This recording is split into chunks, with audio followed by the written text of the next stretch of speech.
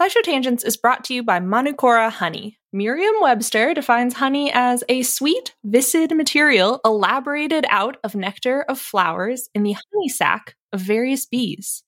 And that's all good and fine, but old Merriam and Webster used some words that I don't know and didn't really hit the mark when it comes to talking about Manukora honey. First off, Manukora isn't just sweet and viscid. It's got a rich, complex taste and a creamy, melt-in-your-mouth texture that you won't find in your average, everyday grocery store honey. And nectar of flowers doesn't cut it when you're talking about the nectar of the Manuka tea tree in New Zealand, the only nectar these bees feed on in the production of Manukora honey. In conclusion, Manukora ain't just your average boring dictionary-defined honey. It's special honey. I know this firsthand. They sent us a jar, a squeeze bottle, and some honey sticks, and we've been sharing them around the office of their MGO 850 Plus, their best-selling honey. It's not the same. It's not what you're thinking of when you think of honey. Look, have you ever think to yourself, if like a company made grapes for the first time, we'd go nuts? I feel like honey is this way, where I'm like, if anybody like made this up, we'd be going out of our minds. But this is like if honey happened again. Did you like the honey, Sari? So I moved into a new place where there's no insulation in the walls. And so I've been drinking a lot of tea. And sometimes that tea needs a little bit of honey. And I initially poured in this honey thinking it was going to be grocery store honey. And then I was like, that's different. And now it's a little breakfast treat. It's a great breakfast treat because it's a little like it's for toast. I could put like this on my butter toast and I'm like, ooh, I'm having an experience. So Merriam-Webster also defines ultimate as the best or most extreme of its kind. Now that one fits Manukora to a T. Indulge in the best or most extreme sweet viscid material elaborated out of nectar of flowers in the honey sac of various bees from Manukora. If you head to manukora.com/tangents, you can get $25 off their starter kit, which comes with the MG 850 Plus Manuka honey, a free travel pack of honey sticks, a free wooden spoon, and also a free guidebook. That's manukora.com/tangents to get $25 off your starter kit.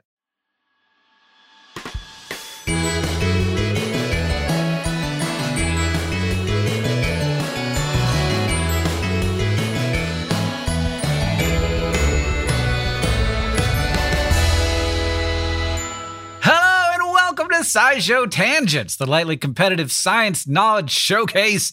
I'm your host, Hank Green, and joining me this week, as always, is our science expert, Sari Riley. Hello. And our resident everyman, Sam Schultz. What's up? Everybody in the room knows that I got everyone together so that they could watch me write an email in a panic. Yeah.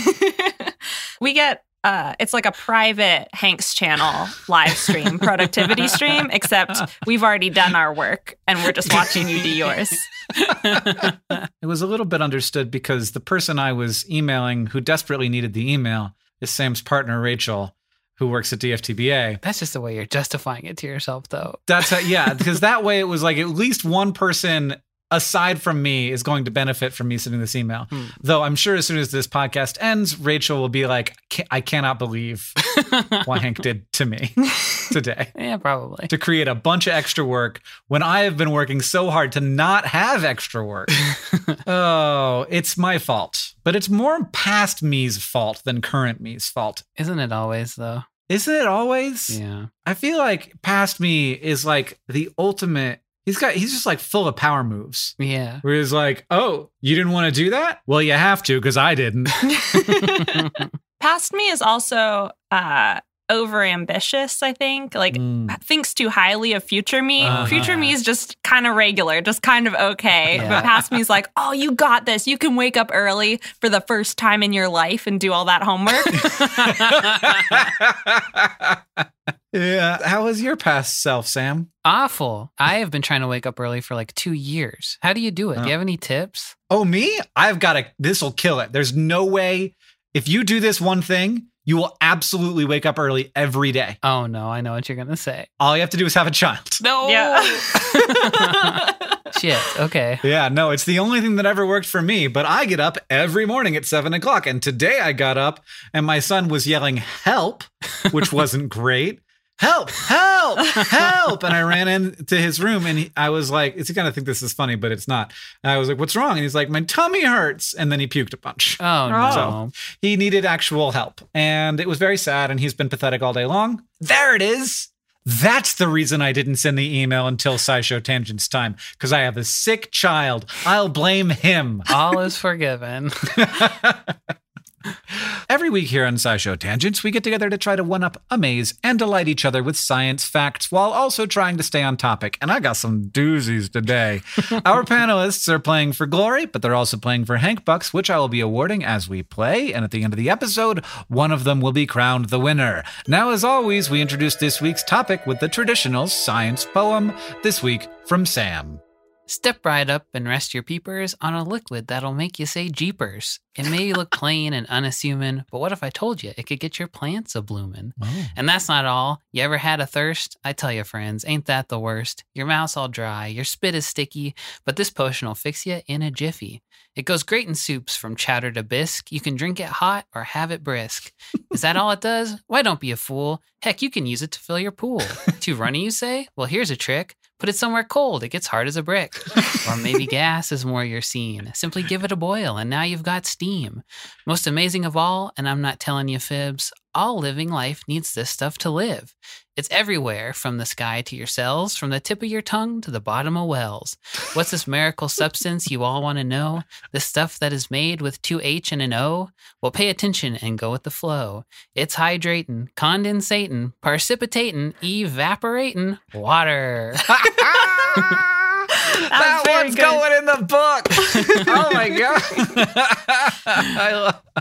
I like Carnival Barker Sam. Yeah. He's a real everyman kind of guy. I can't talk loud enough to be a carnival barker, but I would love to be able to. Yeah. I need one of those megaphones, I guess. Or just a filter. Tuna can do it. Okay, cool. Our word for the day, children, is water, which is one of the very best liquids. Also, one of the only ones, if we're going to look around at standard temperature and pressure, anyway. But maybe the best. I'm just going to say it. It's the best liquid. Well, once you get past water, you're into like molten metals and stuff, right? Yeah, That's once not you very get- good. Like oil. Yeah. That's a liquid. Oil, And oil. No. Alcohol, gasoline. Oh, alcohol. There's not very many, but there are some. Yeah. But yeah, oils are great. Olive oil, great liquid. Not as good as water. Would give up olive oil before I gave up water. You'd have to, or you'd die.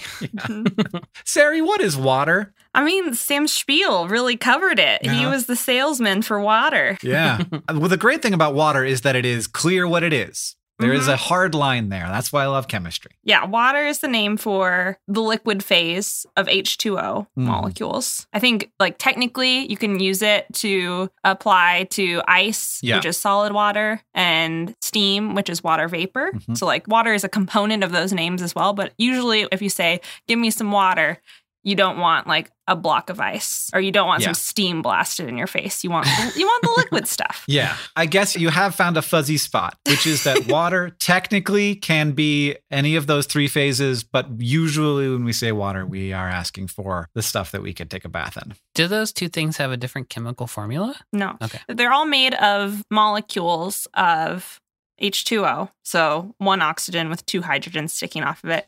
It's just how close those molecules are spaced together. Yeah, how they're interacting with each other. Yeah. So like in a gas, they basically they don't have any bonds between them. In a solid, they have many very rigid bonds between them. And in a liquid, they have sort of like wibbly bonds between them. Oh, okay. It's how close they're partying with each other, basically. Yeah, how many kisses they get. Molecule is all kisses. Yeah.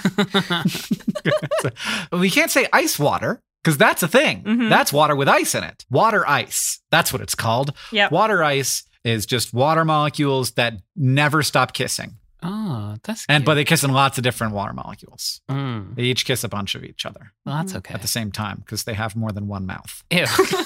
That's less okay. They each have like 3 mouths, so they can do some fun kissing. I think oxygen does have 4 bonding orbitals, but Yeah, because it's the orbitals. It isn't just two oxygen. orbitals and then the 2 hydrogens. Yeah. Yeah. So it's Okay. 4. And 2 mouths are invisible.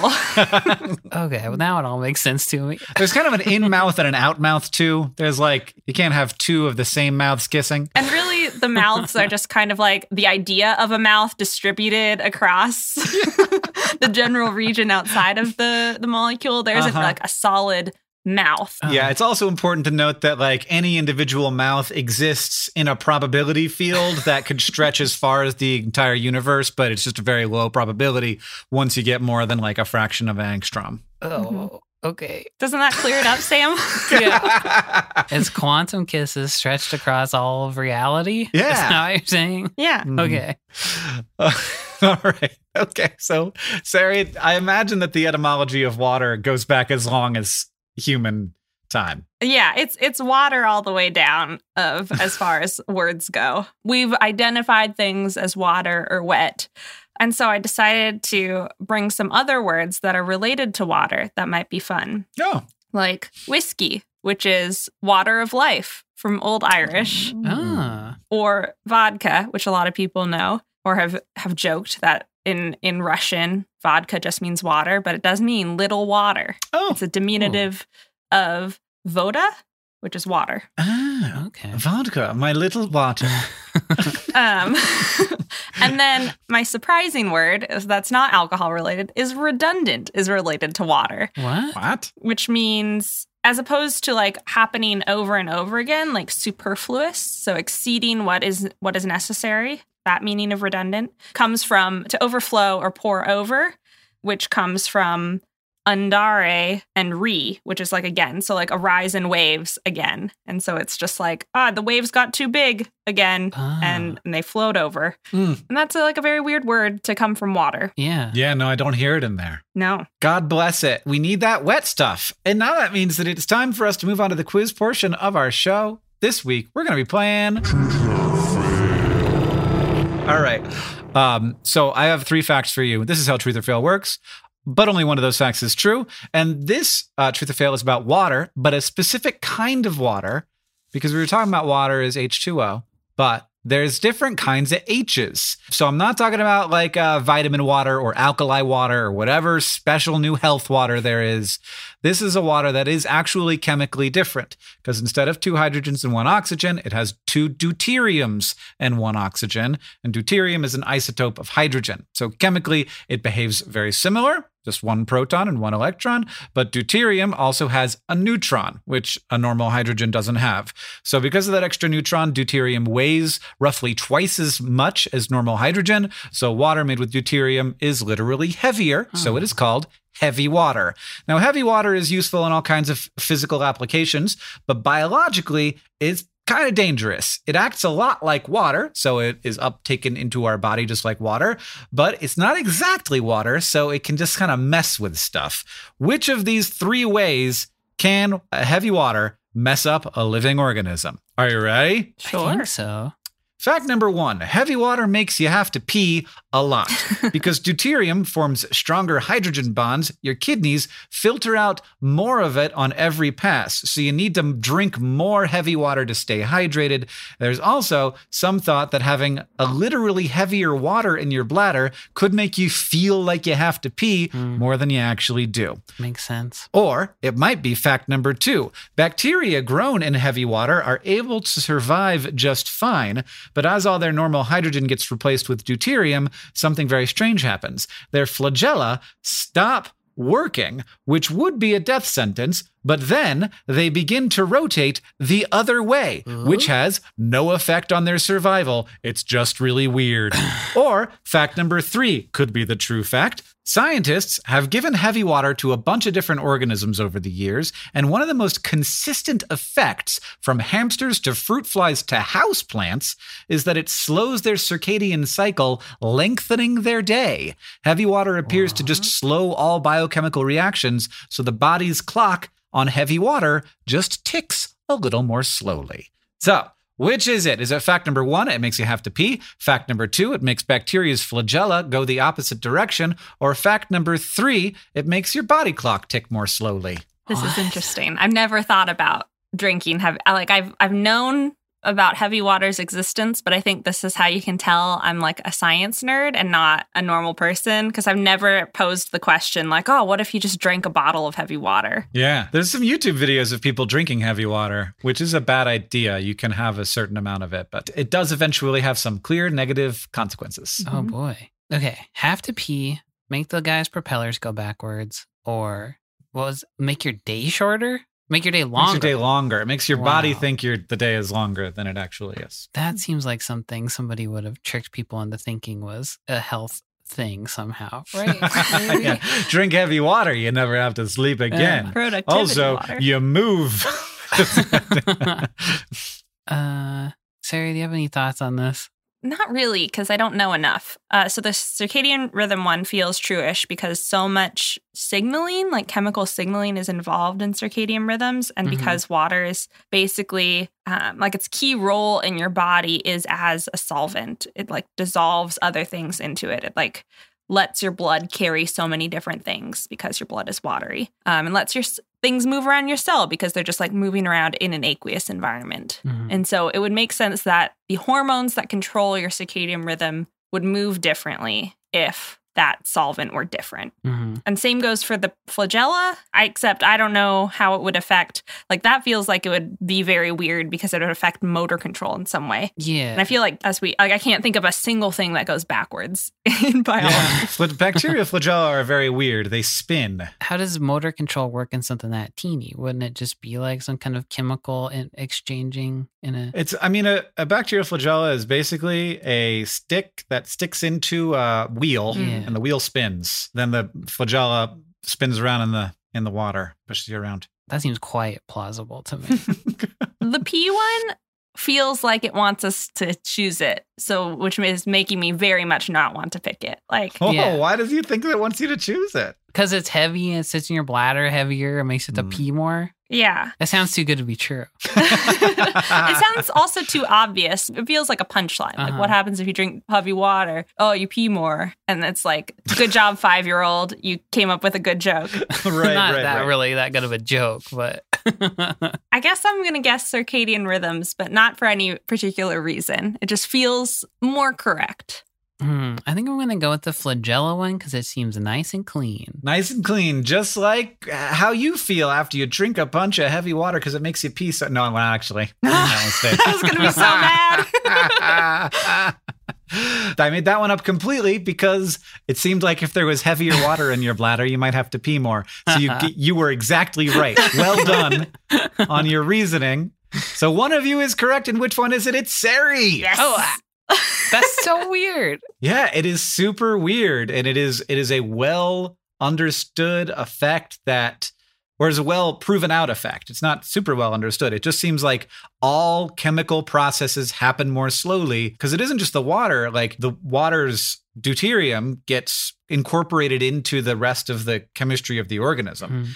So like those hydrogens start moving around and they end up inside of all of the different chemicals, and those things it just goes slow. Everything gets gummed up. And that seems to happen like universally in life. If you have deuterium, your body moves more slowly. This isn't the only problem. Like as the level of deuterium increases, like you end up with all kinds of bad stuff. Basically your organs fail. But you're like at lower levels, this is one of the first effects, and you can see it pretty clearly. And do people do you actually move slower? I don't think that they have noticed that the movement of the organism is more slow, but maybe like it's certainly possible that like muscles would fatigue more quickly as you're consuming something that does eventually lead to organ failure. Sure. Seems like a thing that would happen. That makes sense. And then as far as the bacteria goes, I found something out that was fascinating, which is that like unlike large organisms, bacteria you can stick them in 100% heavy water and they'll just like work it out. They don't care. And like all of their hydrogens will eventually be replaced with deuteriums and they'll just be fine. What? Weird Little guys. All right, we're headed into the break with Sari at 1 point and Sam with 0. After this, it'll be time for the Fact Off.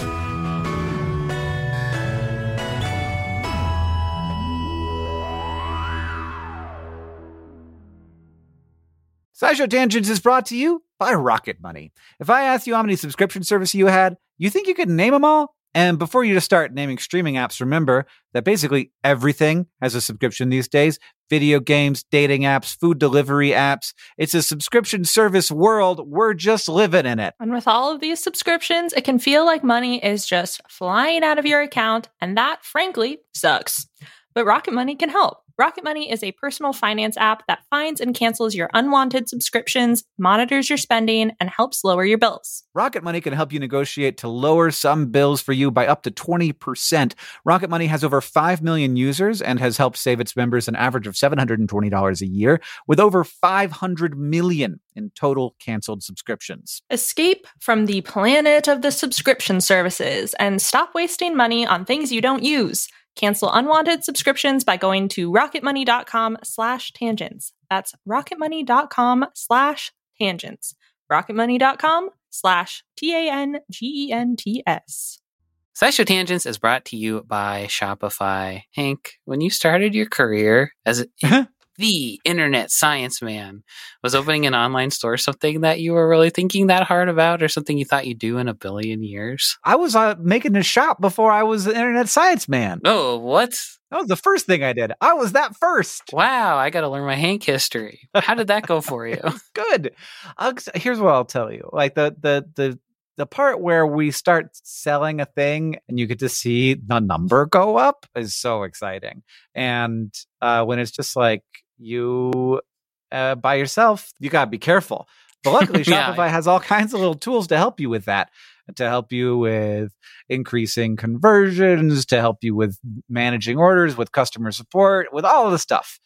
Because it's I don't know. It feels like the industry standard. And so there are all kinds of plugins that you can use to make your Shopify work for you in particular. That's right. Shopify is a global commerce platform that helps you sell at every stage of your business, from vlogging in your parents' basement to treading the boards of Carnegie Hall. Now, it was my basement. It was my basement of my own home that I was renting the downstairs of. If you say so. From your first sale to your 1 millionth, Shopify is here to help you grow. And they've got a proven track record, my friends. Shopify powers 10% of all e-commerce in the US and powers entrepreneurs in 175 countries. They have, as Hank mentioned, the internet's best converting checkout, 36% better on average compared to other leading commerce platforms. And they have award-winning customer service, because businesses that grow with Shopify. You can sign up for a $1 per month trial period at shopify.com/tangents, all lowercase tangents. Go to shopify.com/tangents now to grow your business, no matter what stage you're in.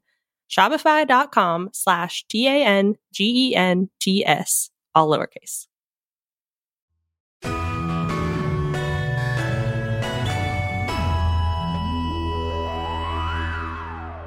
Welcome back, everybody. It's time for the Fact Off. Our panelists have brought in science facts to present to me in an attempt to blow my mind. After they have presented their facts, I will judge them and harshly and award them Hank bucks any way I see fit.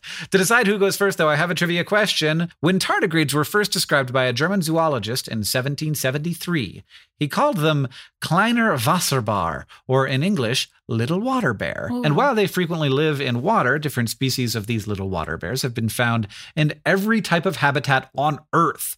How many different species of tardigrades have been described by science? Oh, this feels like a trick. Does it? 1. Is there 1? Sam's going to go with 1. It's just the one guy. I'm going to go with 10. Well, Sari was always going to win that one, because you could have gone with 2 and still won. There are about 1,300. Oh my gosh. Man. That's way more than 1. And that means that Sari gets to choose who goes first. So I will go first with my very sad guess of 10. So when humans have to put out a fire, in many but not all situations, we generally put water on it. It's what Pokemon teaches you. Fire is weak to water, but the real life chemistry is pretty interesting too. To create a combustion reaction, fires need fuel, oxygen, and heat. So to stop this reaction, you need to deprive it of one or more of these things, and water is great at this. When you spray water on a fire, it cools down the system. The water droplets basically steal the heat and evaporate, lowering the temperature of the burning reaction, kind of like sweat evaporating off your skin. And water is pretty good at coating things, so it covers the fuel and prevents it from getting oxygen keeping the components apart so they can't react, kind of like throwing dirt on a fire to smother it. And water is nicer than dirt because it's easier to pump a liquid than to move around a solid like dirt. But with some fires, the problem is water is only pretty good at coating things. That's because water molecules make really strong bonds with other water molecules, so liquid water has a high surface tension. This is why it beads up into droplets, or water insects can skate on top of it. And so instead of spreading far and wide over the fuel to smother it, plain old water could still clump up into bigger droplets, especially on fuels that have a lot of airspace in them, like wood or hay or forest floor junk. So that's why firefighters may use what's called wet water instead of normal water. Wet water. Yeah. And wet water has chemicals mixed in called wetting agents, which interfere with the bonding between the water molecules a bit and decrease the surface tension. This makes the water spread out more easily and seep in more deeply rather than forming big droplets. And a 2017 study found that some wet water formulas seeped into loose, rotting wood up to 68 times faster than normal water. And it's not like we figured out the magical formula for the best or wettest water. So this is an active area of research in putting out wildfires, figuring out how to get wet water that will put out fires on different kinds of vegetation the best. Wet water. Sam, you're up against wet water right now. This is great. Can I drink it? It sounds quenchy. It sounds delicious. It would quench your insides, but my guess is the surfactants inside would be not good for your digestive system. Maybe give you a bit of diarrhea. Yeah. Right. So these chemicals are probably not super different from just like soap. Yeah, I don't think so. I think they're fairly simple chemicals, and like not a whole lot of them too. It seems like the percentages that they put into water, it's like pretty dilute, but it has a huge effect on how big the droplets are that form. Okay, well, I won't be drinking it then. Yeah, you can look at wet water, but don't drink wet water. So do you know like sort of some of the mechanism of how you prevent water from clumping to itself? So like surfactants, in my sort of like vague chemistry understanding, basically have sort of a polar end and a non-polar end. And so like the polar end hangs out with the water, and then the other end is like, no, you can't, because I'm non-polar. So it doesn't allow the water to get to sort of like hang out with one end of the water. Sort of like gets in between. I think that is my understanding of how these wetting agents work as well. They like provide physical / chemical barriers to prevent the water molecules from getting close to each other and bonding, so that they can't have that strong of an interaction. Yeah, there's less kissing. Yeah, they're like the chaperone at the water dance. All right, Sam, we got wet water. What do you got? All right. So, submarines are renowned for their ability to be underwater, and airplanes are, of course, the exact opposite of submarines, known for their ability to fly around in the air. So with that in mind, let's say the airplane fell in love with the submarine, and it wanted to stay in touch while one was in the air and the other was underwater. With our current technology, that love would be star-crossed big time, because it's basically impossible to perform wireless underwater to air communication. And underwater to land communication ain't that easy either if you're wireless. So a sub and a car would also be doomed. They would not be in love either. And that's because of the very different properties of air and water and the methods that we use to send info across those mediums. So radio waves don't make it very deep into water before fading away, I guess because water's so thick compared to air, probably. And wireless signals sent from underwater devices mostly just bounce off like the underside of the surface of the water and back down into the briny depths before they can escape. And obviously, this is not ideal for things like military submarines that want to stay hidden because they have to come very close to the surface to talk to the above water world. But it can also be pretty annoying for researchers. Like, you can transmit data acoustically from a research sub to a boat, but the boat's got to be pretty close to the drone in order to receive the data, and the rate of transfer isn't so hot. So that's bad. But also, like, if you have a drone out in the ocean and you're in a building, you can't really talk to it or anything like that. So it just slows everything down. But a team at MIT is working on a way to finally bring plane and sub together they created a system called Acoustic RF Communication, or TARF for short, that uses the air-water medium mismatch to its advantage. So it all starts with what pretty much is an underwater speaker attached to your drone or your submarine or your scuba diver or whatever has the data collecting device. It translates the ones and zeros of data into pulses of sound and shoots those sounds toward the surface of the water. And when the pulse of sound hits the surface, it makes teeny tiny ripples that are just a few micrometers in height. So on the surface, you have a high frequency radar that's either attached to a plane or directed at the surface of the water from the land. And it can see these pulses, and it's also sensitive enough to detect the minor differences in the height and angle made by different frequencies. So like if this thing was shooting 100 hertz sounds for zeros and 200 hertz sounds for one, it can pick up like the couple micrometer difference between those two types of ripples and then translate that data back into ones and zeros. So it's just all happening right on the surface of the water. So right now, this is mostly just useful in relatively calm waters with waves up to only 16 centimeters high. So maybe not the best yet, but it's been tested in situations where there's like people swimming around in the way of it and like drones zipping around in the way of the pulses being shot out, and it still worked fine. So it's semi-promising. So this technology could speed up the rate of data collection and underwater research, increase the range of underwater to above water communication, keep military submarines safe if you're into that kind of thing, and it could help lovelorn planes and submarines finally connect with each other. So, I mean, I guess this is a really big problem, and it makes sense that people would be thinking hard about how to solve it. But that seems like a big ask. Yeah. Waves. Like there's going to be, it's the ocean. Yeah, that's a problem. So I don't know what they're going to do about that.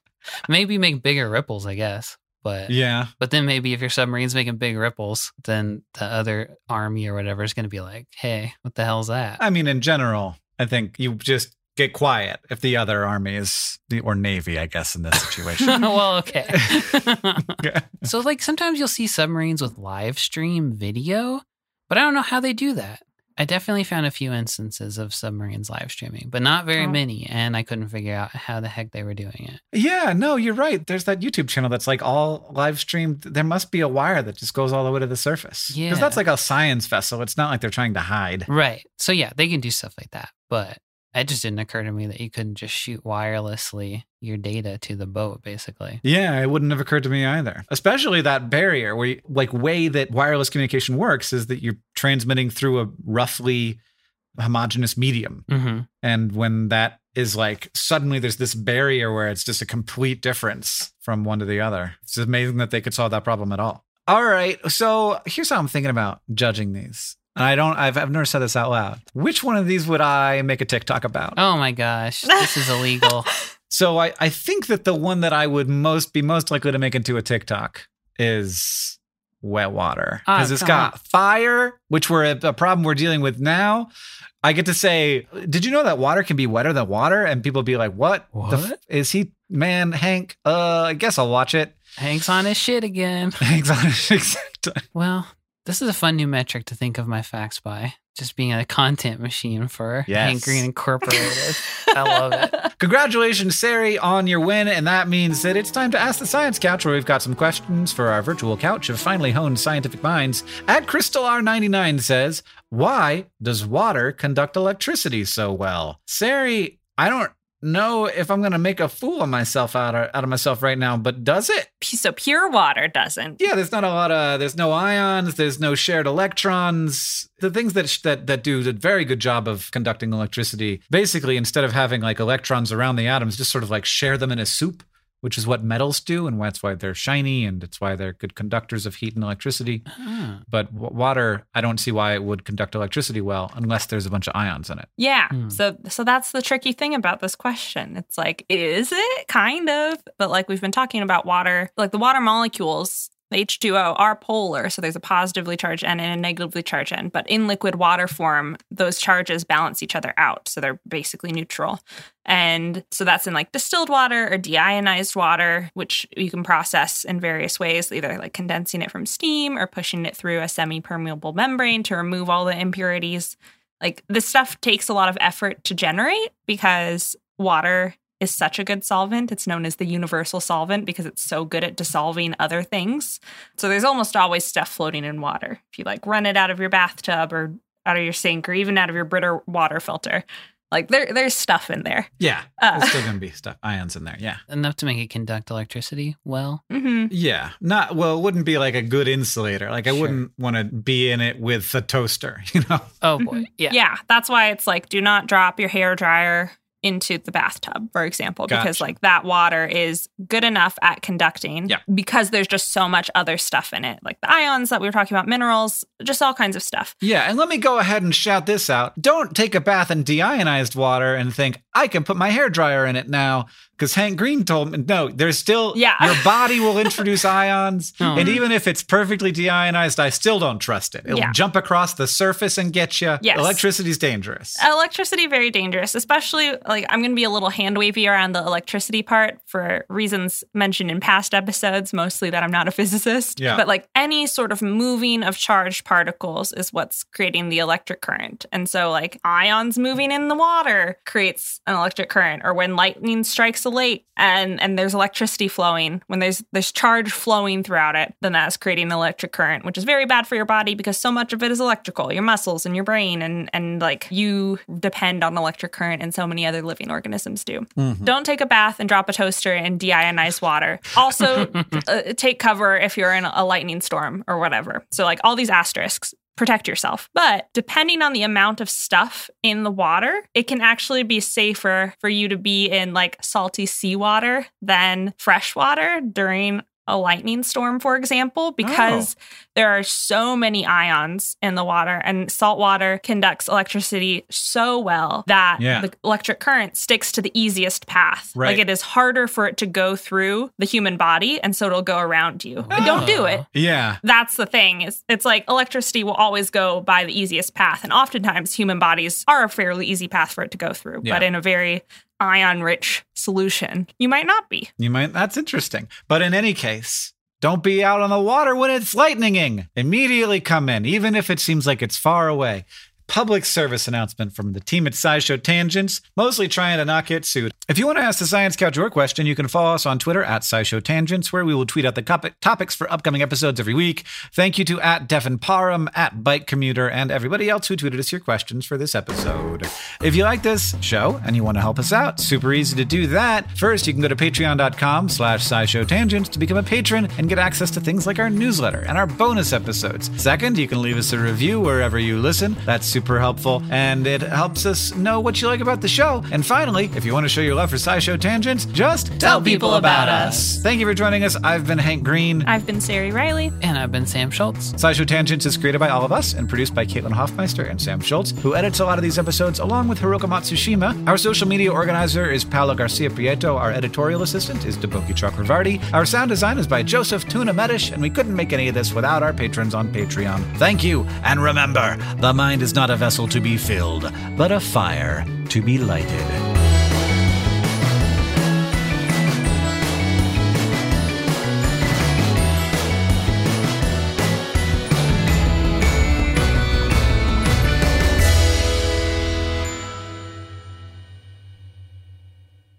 But one more thing.